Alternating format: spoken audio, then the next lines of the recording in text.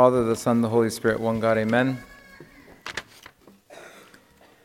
You should all be happy that you're here. I know the World Cup, and I heard that it's in overtime.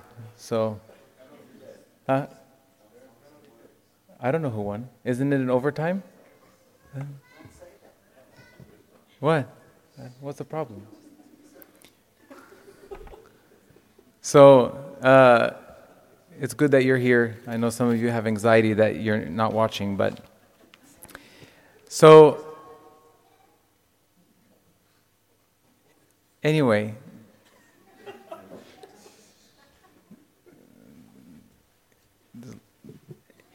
so the first chapter of the Gospel of St. Luke is the Annunciation of, well, we read the whole first chapter of St. Luke over the span of the month of Kiak. So last week was the Annunciation of St. John the Baptist. The second week is the Annunciation of the Lord Jesus Christ to St. Mary. So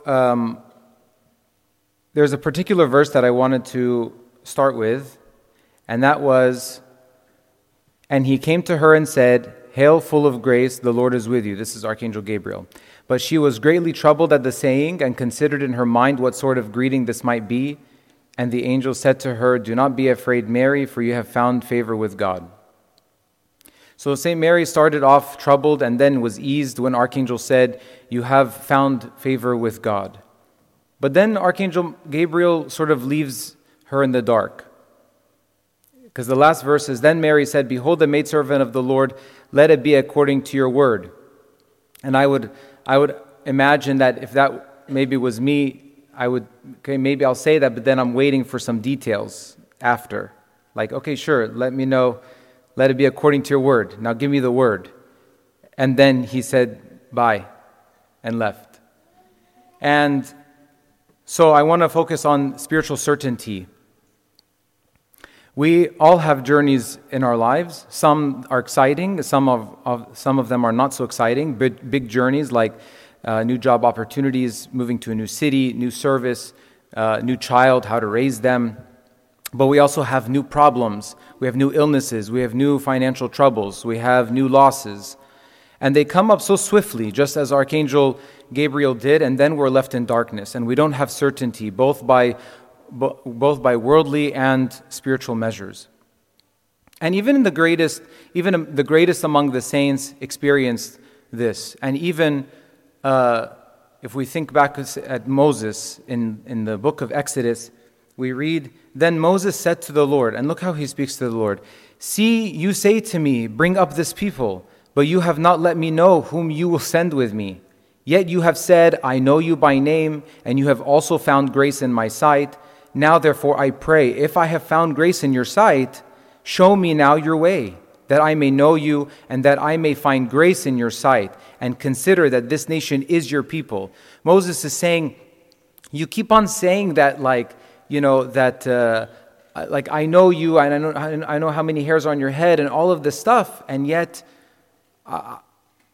I'm not feeling that, I'm not sensing that you're telling me exactly what to do.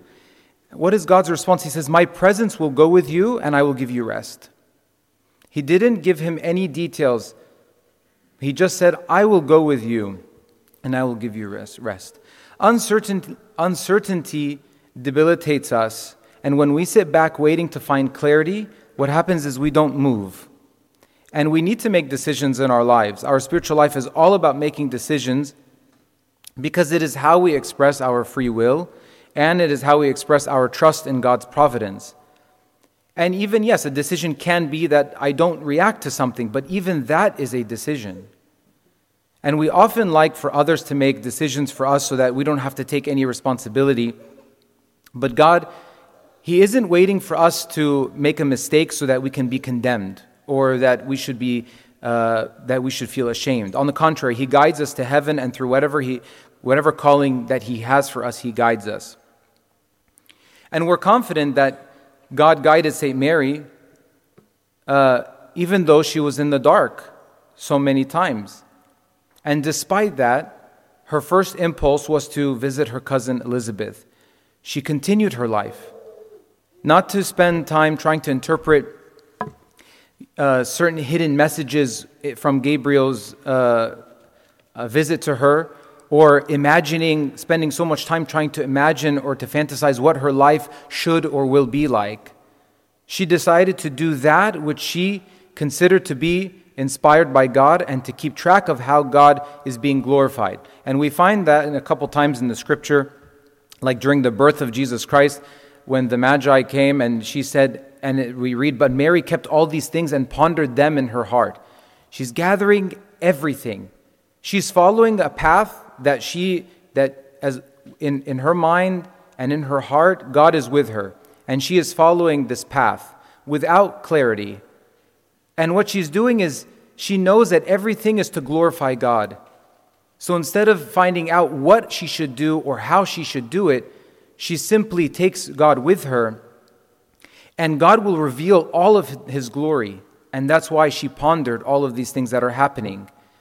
When Jesus was preaching in the temple, she raised Him as a mother. She said, why would you do this to us? And even when Jesus responds and she didn't understand what He means by certain things, and it just says, His mother kept all these things in her heart.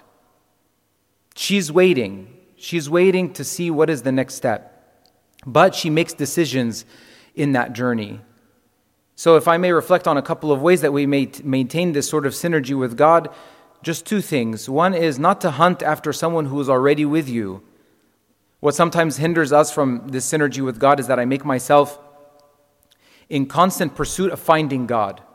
God isn't in hiding. We all have Him. And if we don't consider that every decision and thought is in synergy with God, then everything is operating on only my will. And it will operate that way until some feeling that should arise that indicates that I have finally found Him. But of course, He is and has been with me the whole time. And the second thing is to be okay with admitting our mistakes and continuing forward. Getting back on course. What if I go through my life and discover that I made a wrong choice? We have to be okay with admitting our faults and changing course. Not only should I be willing to do that, but we should also support others in recognizing that is something we all must be going through. So when we do need to admit and to change course, not only should we be the ones doing that, but we should also support others in encouraging that change in course. And I'll tell you a story that reflects these 2 points. It's the story of what is called the holy man who possessed 9 virtues. He lived in the desert, and he was a master of 9 virtues who sought after the 10th virtue but was unable. And the devil had convinced him that he needed to go to another monastery to attain the 10th virtue. And so he went to the monastery, and each time, instead of gaining a virtue, he would lose a virtue, one of the 9 virtues. And so finally, he stands at the gate of this final monastery that he's at, and he's standing at the door, leaning on the post, and begins weeping. And he realizes that his decisions were based on finding the gifts of God as if it's a treasure hunt.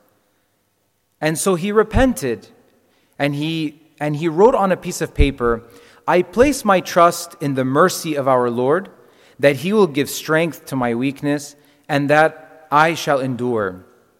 And he kept this paper with him at all times, and every time he felt tempted that he needed to go to find God or the gifts of God somewhere, he would pull this out and he would read it, and it would be a reminder for him.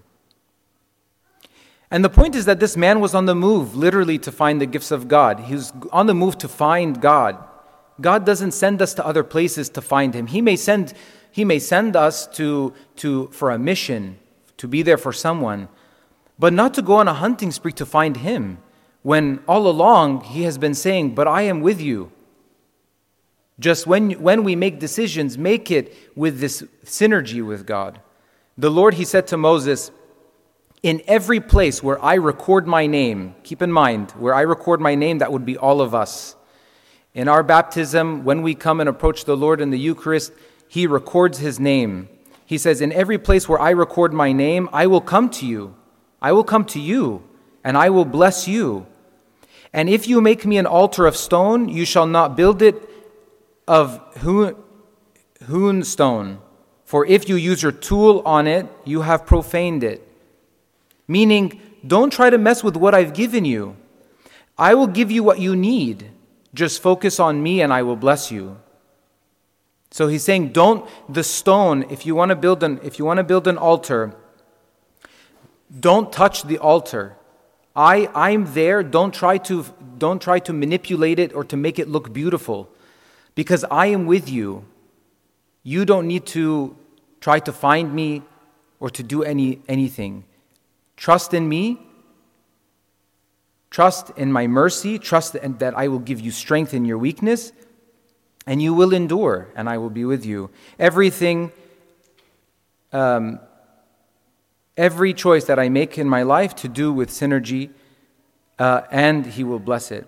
Spiritual clarity is not that I will always know how to do something or what to do, but it is that God is always with me. We have spiritual guides. We have trust in God's mercy. We recognize our imperfections. We are insufficient on our own.